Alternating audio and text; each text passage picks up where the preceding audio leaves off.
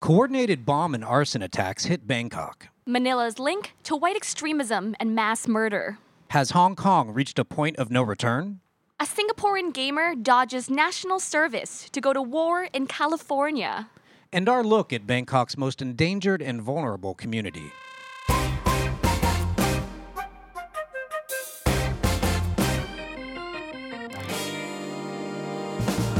Welcome to the Coconuts Podcast, our look at the latest and greatest reporting from our 8 newsrooms in Southeast Asia and Hong Kong. I'm Todd Reese, and I'm the managing editor of Coconuts Bangkok. And I'm associate editor Teirra Kamoltanavith. Teirra. Hello. How are you? Woo, I'm good, but it's been quite a week. We should say, we record the show late Thursday afternoon. Right. And then we usually burn the midnight oil editing it, which means that if something, say, explodes on Friday morning, Right. Little did we know that as soon as we left the studio, things were about to go down. That night around 6 p.m. was when the bomb scare occurred. Well, our colleague Chayanit Itipongmeti called in. She was over at Siam, and she was there when it was shut down. Right.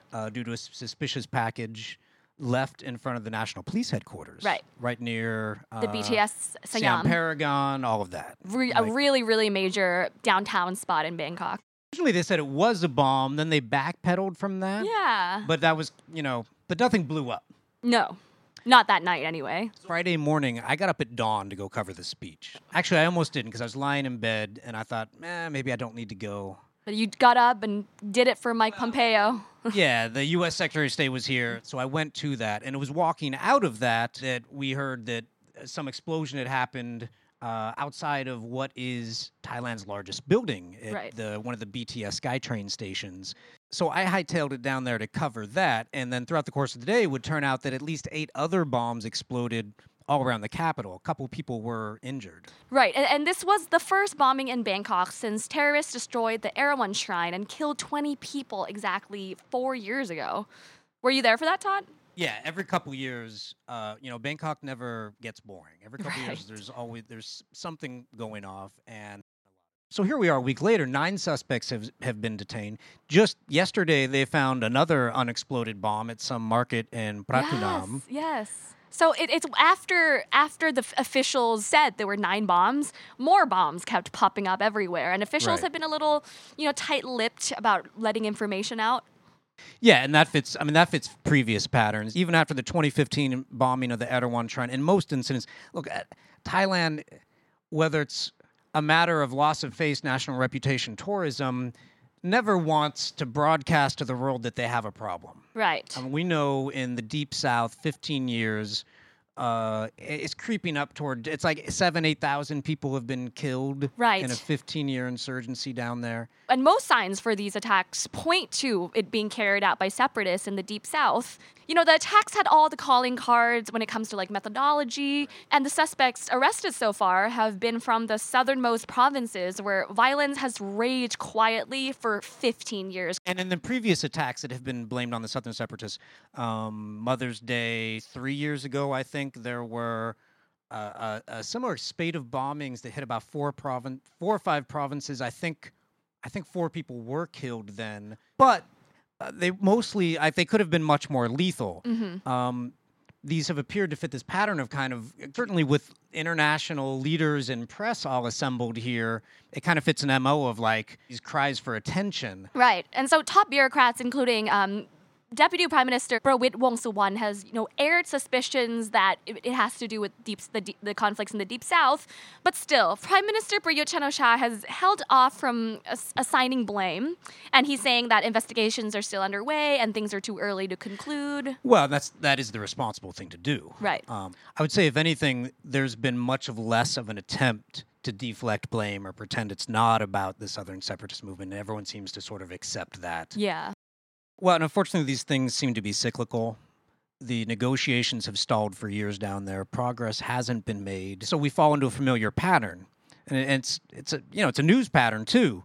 These things have a natural tendency to sort of sweep away all the other things being talked about and push all these other matters out of mind.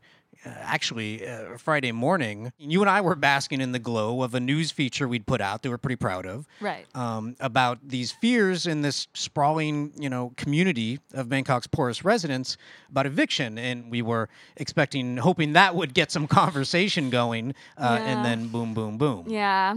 So a few weeks ago, I actually went and talked to some of the 100,000 people or so that is afraid of life after being evicted from Klong Toi.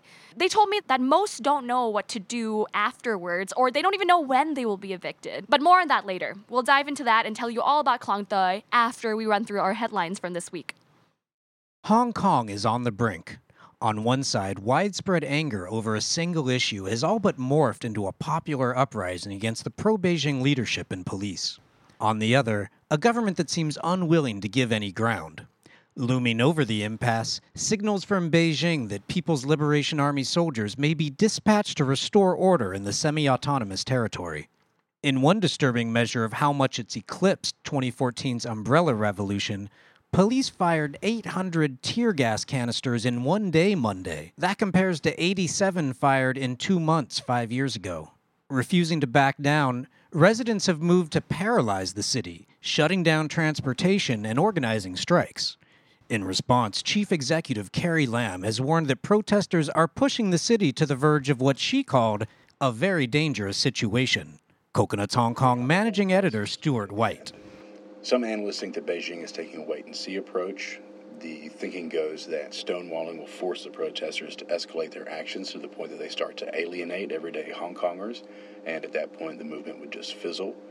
Another alternative would be for the local government to actually make some modest concessions. One moderate pro-Beijing lawmaker has actually suggested that, but the rest of his camp doesn't appear to be on board. And that brings us to the nuclear option, which would be letting the People's Liberation Army off of the leash. As much as mainland officials have tried to suggest that this is a possibility, they've also stopped short of drawing any lines in the sand, and even Beijing probably knows that involving the PLA would spell the end of Hong Kong as we know it. So, how the whole thing resolves itself is really anyone's guess, but there's every indication that the uneasy status quo is set to hold in the near term. Protests are planned at the airport over the next 3 days. We have marches planned on Hong Kong Island, in Kowloon, and in the New Territories. There's no reason to expect that those protests won't end with the same kind of clashes that have become increasingly common over the last few weeks. The Singapore government declared this week that it is more important to defend Watchpoint Gibraltar than the city-state. Esports athlete Figo Chua, who goes by Ezelia online, was given a deferral from entering the national service to compete in the Overwatch World Cup set for November in California. Chua was meant to enter the compulsory service next week, which would have forced the Overwatch team to find a replacement, so the dedicated gamer decided to apply for deferral, which was granted last week. Team spokesman Nicholas Tay, however, said that Chua was an excuse just to get his game on, but also to complete his college courses. Still, he admitted that most short-notice requests were usually denied, so the Overwatch tournament definitely was a factor in the decision. Oh man, how times have changed, huh? When I was growing up, online gaming was the spawn of the devil. Do you remember that year that the Thai government gave out cash for people to stop playing Ragnarok, the online gaming arena that was really popular at the time? Well, I was probably too busy farming fire resist gear to raid the molten core to notice it that year. That was one of the games I actually played, and my parents made me quit 2 weeks before that happened. I was pretty pissed. Am I too old to get back into gaming now? Have fun in GG. Last weekend's horrifying mass murder double whammy in the United States brought to attention one of the darkest, shit-stained orifices of the internet, which has become a grooming factory for losers with access to guns and dreams of achieving a new high score. 8chan, a message board that set out to out-awful the 4chan message board, once again found itself the platform of choice when Patrick Crusius published his pathetic paranoia, a manifesto is too kind a word here, to justify the murder of families shopping at a Texas Walmart. That's when most of the world heard about 8chan for the first time, along with the fact that it's run by an American father and son team out of Manila. Jim Watkins and his son Ron have reportedly been living there for 15 years, and took over 8chan some years ago from its founder, another U.S. expat in Manila who has since disavowed it. It was used 3 times this year to announce mass murders, including the mosque massacre in New Zealand and a synagogue shooting in California. The site's currently offline after being deplatformed by key infrastructure providers. But a look at the Twitter of Ron Watkins, who looks like a homelier version of incel mass murderer Elliot Rogers, shows he's actively trying to bring it back online. This all seems news to Filipino authorities, who said this week they're looking into whether the site was indeed operating from there. Leave it to one of the world's most obnoxious celebrity clans to pour salt in the wound left by the staggering theft of Malaysian wealth with one of its greatest symbols.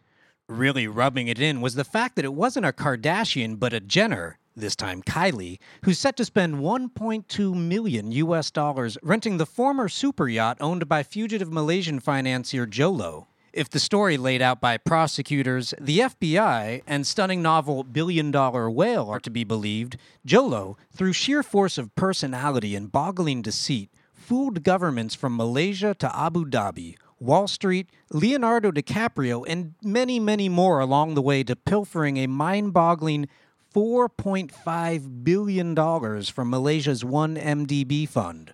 Perhaps Kylie's hoping to upgrade her famous-only-for-being-famous celebrity with a whiff of the real thing, given that DiCaprio, Paris Hilton, Alicia Keys, and Jolo's former Victoria's Secret model girlfriend Miranda Kerr all partied on it at some point, before everything came crashing down and Jolo went into hiding. Keep it classy, Kylie. 2 dolphins and other animals, including crocodiles, monkeys, and snakes, were rescued from a hotel in North Bali yesterday, following years of alleged abuse. The rescue came after a dolphin kept there as a tourist attraction died over the weekend. The Melka Hotel, which claims to have a permit for protected animals such as dolphins, offers daily dolphin shows and allows guests to swim with the creatures. They also offer dolphin-assisted therapy, a discredited practice believed to address psychological problems and developmental disabilities. On the website, the hotel claims that all the dolphins are rescues and say the cost of caring for them justifies charging guests to interact with them. But US-based Dolphin Project says that the dolphins are mistreated and intentionally starved to keep them motivated to perform for guests. All dolphins rescued from the hotel were, quote, suffering in deplorable conditions, the group said in a statement. 2 more dolphins were still being kept at the hotel as they were not healthy enough to be moved. The Dolphin Project plans to evacuate them soon. And now, my story on Bangkok's Klong Toei community.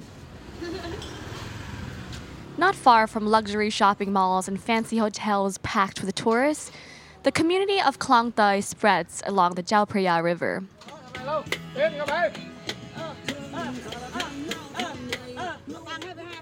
To outsiders, it's Bangkok's biggest slum. But for the tens of thousands of people living there, some for generations, it's the only home they've ever known. But after 7 decades, everything they know will soon be demolished to make way for a new riverside mega mall. Well, that means redeveloping what has been a depressed waterfront property into high-end attractions for the capital's wealthiest residents. It also means forcing out upwards of 15,000 families, or 100,000 people. One of them is street vendor Rachani Chiasuwan, who sells snacks on a borrowed stall in a small, grimy alley. One hand hangs limp by Rachani's side as she tells me that she's partially paralyzed. Still, her meager sales keep 3 children fed, one of whom has a mental disability. Rachani, who says she was born here, says she is terrified about the future. It's going to be a struggle. I don't know how I'll relocate. I can barely make ends meet as is. I live from hand to mouth every day. I haven't thought about what I'm going to do yet. Klong Toei came to be about 70 years ago when people looking for work in the capital began settling there. Centrally located next to a busy dock that was the nation's main port at the time, employment was plentiful. Today, shipping has moved elsewhere, and the community, which covers about 80 hectares, is a warren of tenements and makeshift housing. What employment there is consists of menial labor in the sprawling nearby market.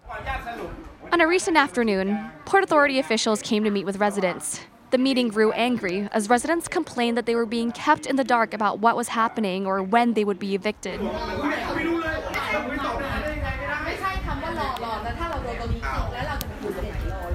Many sounded resigned to what would happen, such as one middle-aged woman I spoke to who refused her name in fear of reprisal. We know that the land belongs to the government and that they have the right to do whatever they want to it. But I wish they would consider our livelihood when they make those decisions. Most people I spoke to felt the same way, excluded and disrespected. I had a hard time finding anyone interested in any of the three alternatives which has been put forward by the government. The first option is moving into 25-story condos built by the government, which will be the size of tiny studios and unable to fit a full family. Though rent is free, residents would have to pay maintenance fee and utility bills. For Rachini, the disabled vendor and Klong Toi native, the very concept of paying a monthly fee is terrifying.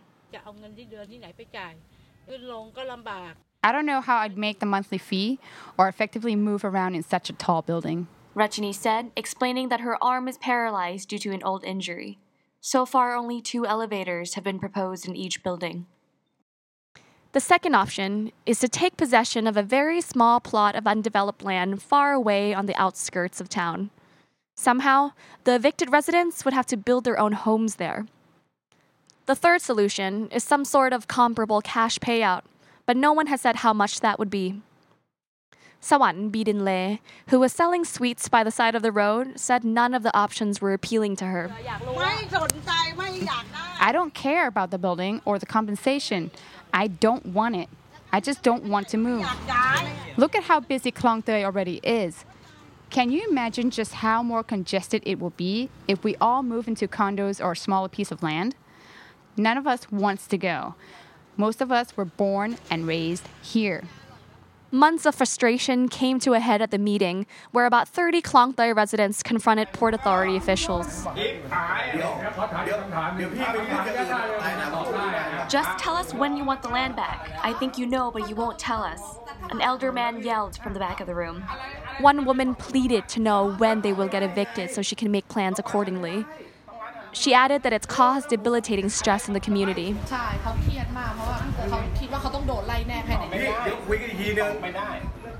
The officials had no answer for them. The fear most frequently voiced by the people there is what's in store after they move. For many, the community is the closest thing to stability they have to barely scrape by.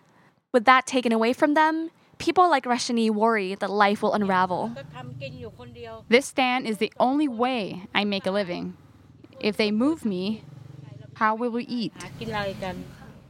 Well, thanks for that, Teirra. I remember months ago when they announced that these condos were going to be built, and there were all these news stories sort of applauding this government effort. Right. No one seemed to go and talk to these people and ask how they felt about it. Right. And you did. So. And most of the time, it's talked about in the media. Everyone talks about how it will improve the livelihood and the quality of life of the residents, but no one has really asked them how they feel about it. Right. What's next? So the government is currently finalizing the plan, and until it is finalized and announced, the people will not know who or when will be evicted. But some people know that they'll be gone in a few months because a new highway is also being built to accommodate the mega mall. So I'll keep on going back and talking to the residents and see how they feel as the project develops. Well, that's it for us this week. Thanks for joining us. Thank you so much for tuning in. You can find all these stories and more at coconuts.co. Better yet, become a Coco Plus member at coconuts.co/membership. From Bangkok, this is Todd Reese. And I'm Teirra Kamaldanavis. Special thanks this week to Michelle Seagrave-Daly and our audio engineer Inigo Mantagon, as well as our lovely host for Academy Studios in Bangkok's A Square. The Coconuts podcast is written and produced by Todd Reese and Teirra Kamaldanavis. Our executive producers are Byron Perry and Chad Williams. We'll see you next week. Bye.